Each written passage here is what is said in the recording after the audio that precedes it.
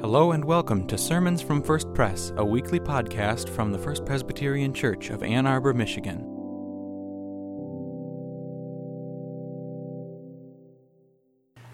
In today's Old Testament reading, the Lord has sent Isaiah to Ahaz, the king of Judah. Ahaz is terrified, and by the way, probably not the sharpest knife in the drawer and a little slow to catch on to things. He's terrified of an impending attack from two neighboring countries. Isaiah is reminding Ahaz that the Lord is with him and says to him in the verses just prior to today's reading, "If you do not stand firm in faith, you will not stand at all." The sign Isaiah offers to Ahaz here, early in the Old Testament, is a foreshadowing of the words from Matthew used a few moments ago in the Advent lighting liturgy. Hear now a reading from Isaiah. Again, the Lord spoke to Ahaz, saying, "Ask a sign of the Lord your God. Let it be as deep as Sheol or high as heaven." But Ahaz said, "I will not ask, and I will not put the Lord to the test." Then Isaiah said, "Hear then, O house of David. Is it too little for you to weary mortals, that you weary my God also? Therefore, the Lord himself will give you a sign. Look, a young woman is with child and shall bear a son, and shall name him Emmanuel. He shall eat curds and honey by the time he knows how to refuse the evil and choose the good. For before the child knows how to refuse the evil and choose the good, the land before whose two kings you are in dread will be deserted." Holy wisdom, holy word. Thanks be to God. The gospel reading this morning comes from the first chapter of Matthew, the other Annunciation story. Listen for a word of God. Now, the birth of Jesus, the Messiah, took place in this way. When his mother Mary had been engaged to Joseph, but before they lived together, she was found to be with child from the Holy Spirit. Her husband Joseph, being a righteous man, but unwilling to expose her to public disgrace, planned to dismiss her quietly. But just when Joseph had resolved to do this, an angel of the Lord appeared to him in a dream and said, "Joseph, son of David, do not be afraid to take Mary as your wife, for the child conceived in her is from the Holy Spirit. She will bear a son, and you are to name him Jesus, for he will save his people from their sins."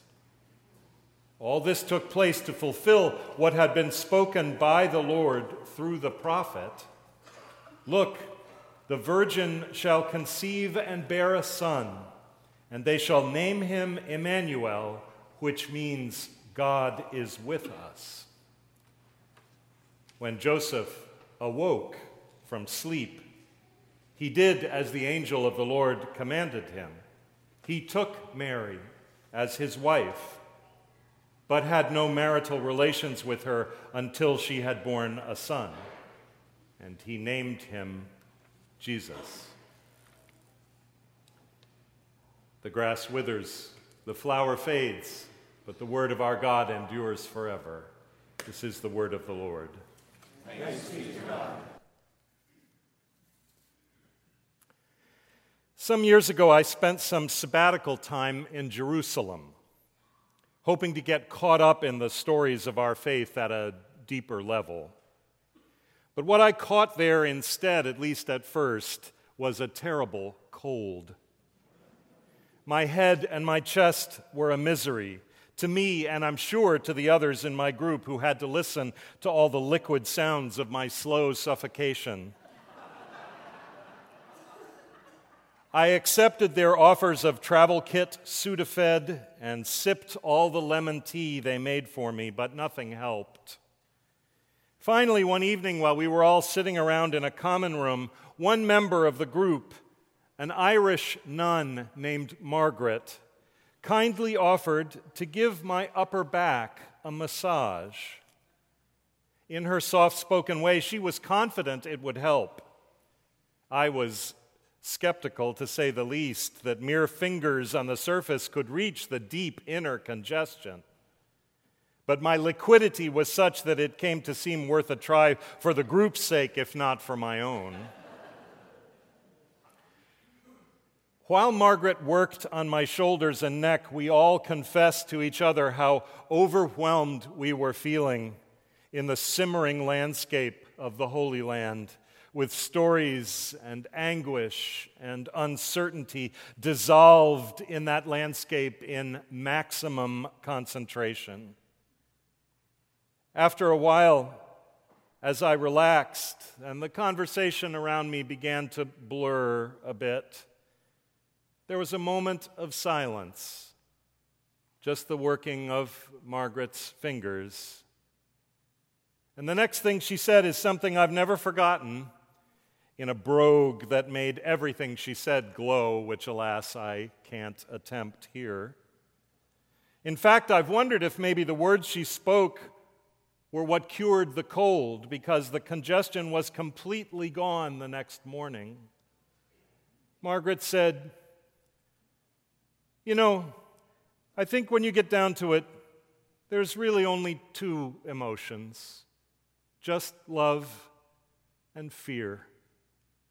If you think about it, everything else comes somehow from one or the other of them, or a combination."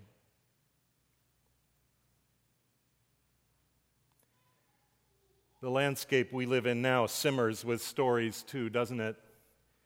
And with the emotional alloys of love and fear that they spin off: anger, pride, grief, resilience. And Advent has urged us to awaken to what's really going on in that landscape, to face the realities of despair and enmity, anxiety and sadness, remembering that we do not have to face them alone. That's the point of being here together. So we kindle our little flames of hope and peace, joy, and now, this week, love. And it turns out that the stillness, the integrity, the courage of those little lights are trying to penetrate down to the place where, in the midst of our inner congestion, God meets us, deep calling unto deep. It turns out that with God, it is not impossible to make this journey toward the fulfillment of all our yearning, not impossible that grace will lead us home. Well, the companion for this morning's piece of that journey is Joseph, Mary's betrothed husband, whom we might call the foster father of Jesus, and who is also in some ways an earthly foster father to all of us who find ourselves in deep, trying to weather the clash between deep fear and deep love, trying to figure out how to make the right choices between the way it seems that things just are and the way that God is preparing.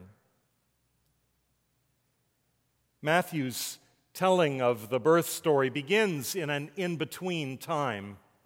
Joseph and Mary are betrothed, engaged, which in their culture meant that for a period of perhaps a year or more, they continued to be promised to each other while living separately and chastely in their respective families' houses, until the time came for the husband to bring the bride to his own house, and they would be fully married at last. Now, Matthew doesn't open any window into what must have been a tense conversation between the two of them. We don't know whether Joseph believed Mary's testimony about her pregnancy, Whether he did or he didn't wouldn't have changed the social cost of it to both of them, though Joseph is sure that no one else will believe her testimony. We are told that Joseph was a righteous man, a keeper of the Torah, the commandments. And we know that the moral code with which Joseph was careful to observe gave him the right, in a case of infidelity, to end the betrothal. But we're also told that Joseph had enough kindness to want to try to spare Mary the shame that would otherwise engulf her. So he planned, it says, a quiet divorce. But then he slept on it, and in the depths of consciousness found God's own messenger standing at what was really, for both Joseph and Mary, the leading edge of the issue: fear. Do not be afraid, the angel says in the dream. Do not be afraid. Love wins this one. Now, we should pause to consider briefly the notoriously miraculous aspect of Mary's pregnancy, as Matthew and Luke both report it. There's an arcane little detail in the history of ancient manuscripts, of all things, that plays an important role in one of Christianity's most perplexing convictions. As the Hebrew scriptures of the ancient Near East were translated into the Greek of the Mediterranean basin, an oddity of language, a mere synonym, really, almost, caused the Hebrew word for young woman in the verse from Isaiah, which Brent read, which is about, as Brent explained so helpfully, thank you, a political moment in the reign of a disappointing king of Israel, a purely political moment, which caused that Hebrew word for young woman to be rendered in the Greek translation by the Greek word virgin, with connotations with which we are all familiar. But the portentous words of prophets like Isaiah have a long shelf life. Evidently, Matthew grabbed that particular verse from Isaiah in the Greek. Look, a virgin shall conceive and bear a son, to support what we can assume was the already widely held popular belief that Jesus' mother had conceived him miraculously. This may have offered Matthew a prophetic proof text for his community's convictions about Jesus' miraculous origin. But now that you know all that, it offers us no more of an understanding of what actually happened to Mary, does it? Conception and birth have always seemed to me to hover on the verge of the miraculous anyway. But whether or not the legends that people read backwards from Jesus' mature ministry and execution and transcendence of death, whether any of that has any basis in biology, still the story in Matthew's gospel has come to shape our understanding of these people. The origins of Mary's pregnancy were to them mysterious. And most importantly, the child who came to be born as a result was a person who was both like us all and like no other person. This is the paradox, the mystery in which Joseph found himself pinned. That it brought out kind instincts in him as he considered what to do is surely to his credit. But kindness, the way it's often practiced, doesn't always have the grit to stand up to something like fear, does it? Especially when that fear involves danger to things like social standing or safety that we count on. Joseph is good Advent company for us because he needs an angel's intervention to push him beyond kindness and go deep. He had resolved to dismiss her quietly, to make the trouble that was sure to be stirred up by her testimony go away by putting it out of sight, a solution that might have worked for him, but would have done nothing for her. But the angel replies, in effect, "Do not make of your betrothed a refugee. Do not force her to take her truth and camp alone outside the gates of community with that truth. She knows better than you the meaning of what is going on inside her. She knows better the truth that she contains. This situation calls for more than kindness. This situation calls for inhabiting the risk together. And that, of course, is the theological meaning of Christmas in a nutshell. The vernacular translation of the Hebrew name Emmanuel. This situation calls for inhabiting the risk together.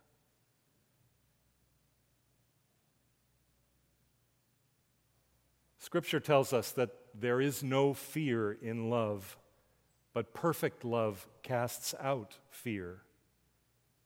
But alas, we love imperfectly, partially, conditionally, brokenly, as Joseph reminds us.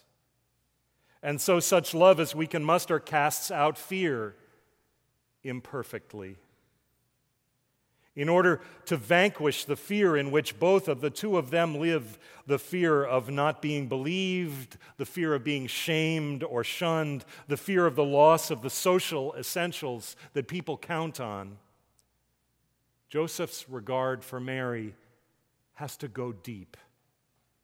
He can't be for her unless he is with her.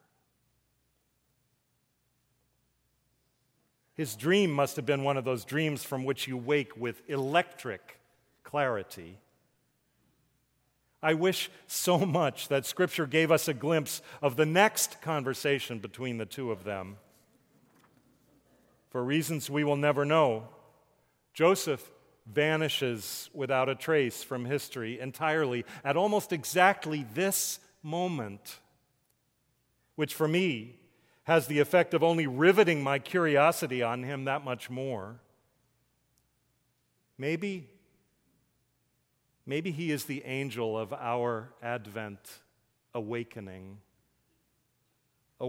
from his dream. Maybe he is the one we meet when we go deep, the one who urges us now to see things differently. By the stillness of those courageous little lights, I hear Joseph saying to Mary as he awakens from his dream, I see you now. I see the integrity that you hold, that you embody. I see the courage that you'll need for this. And I'll give you whatever I have of my own to pool with yours. I see you, and I take you, if you will still take me. It must have been indeed, after all, the moment of their marriage. And then somewhere high above their heads in the deep polished sky of the longest, darkest night, or maybe somewhere deep within them where love finally clears the deep inner congestion of fear. Or maybe somewhere among their people, among us all in the small spaces between our jostling spirits in this landscape simmering with stories and emotions.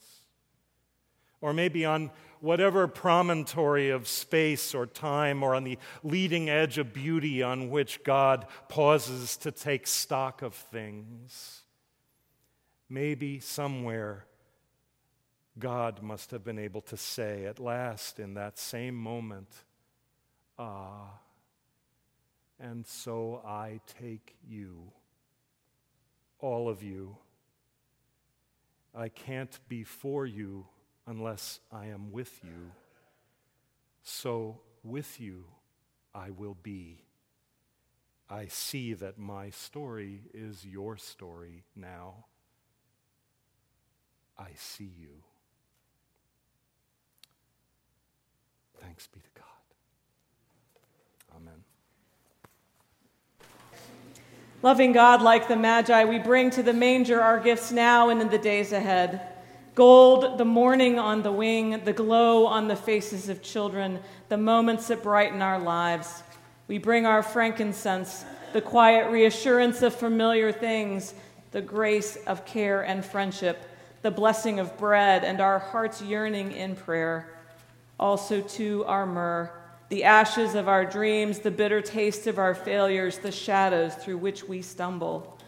Transform these gifts, our morning offering and our joy offering this day, that we would bring into praise and service, inadequate but genuine as they may be, and transform our lives to reflect more deeply your justice and joy in the life of the world. Through Christ we say, Amen. Amen. Please be seated.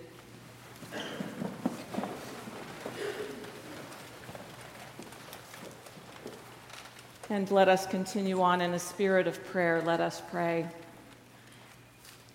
Christ, who comes to us as love, as an infant wrapped in love, filled with love, look at us with your eyes of love, so that we may see ourselves loving one another and you more completely. For that love that is source and center, drawn as we are to it, we yearn to more fully inhabit it, to express it completely, to, with authenticity and integrity, love everyone you call into our keeping. Your story guides our way, arriving God, that you did not stop with bringing hope, that you did not end the story with joy, that you did not complete the world with unending peace. All these you wrapped up in love. And no matter how we have fallen short of sustaining them and the world around us, your gifts to us are real. For your peace that enables us to be with others in friendship, for your hope that pushes away encroaching despair, for joy that empowers us to shake off anxiety and depression and to live fully into the wonder of who you are and what you are doing. We open our arms to what you offer. For your acceptance of us as we are, for helping us know you made us good. Bless you for sending us love in human form, in parents and partners, children and friends. Thank you for the gift of forgiveness when that love has not been expressed eloquently or fully or without judgment or condition. We praise you for the fullness of love in Jesus, love incarnate, our model for how to love. Yet to be loved and not care for the unloved, to live in peace and ignore the shattered lives of others, to celebrate our own enjoyment selfishly, those are crushing shortcomings which deny the faith we long to live. Help us to look inside ourselves, to be honest about what we take for granted and the work we have to do. Hear the petitions that appear in our minds and hearts today, for those for whom love feels far away, for those living on the margins, for those desperately lonely, those taunted by the fullness of others' lives, for those bullied and betrayed by people who could embrace them, for those consumed by grief and stuck in mourning, for those whose most meaningful relationships are breaking apart, dismantling what they had once dreamed of, in workplaces where colleagues can be nasty, in schools where temptations abound. Bring a hope defined by change into lives defined right now by endings or transitions, a fear of the future, danger from violence in their homes and communities.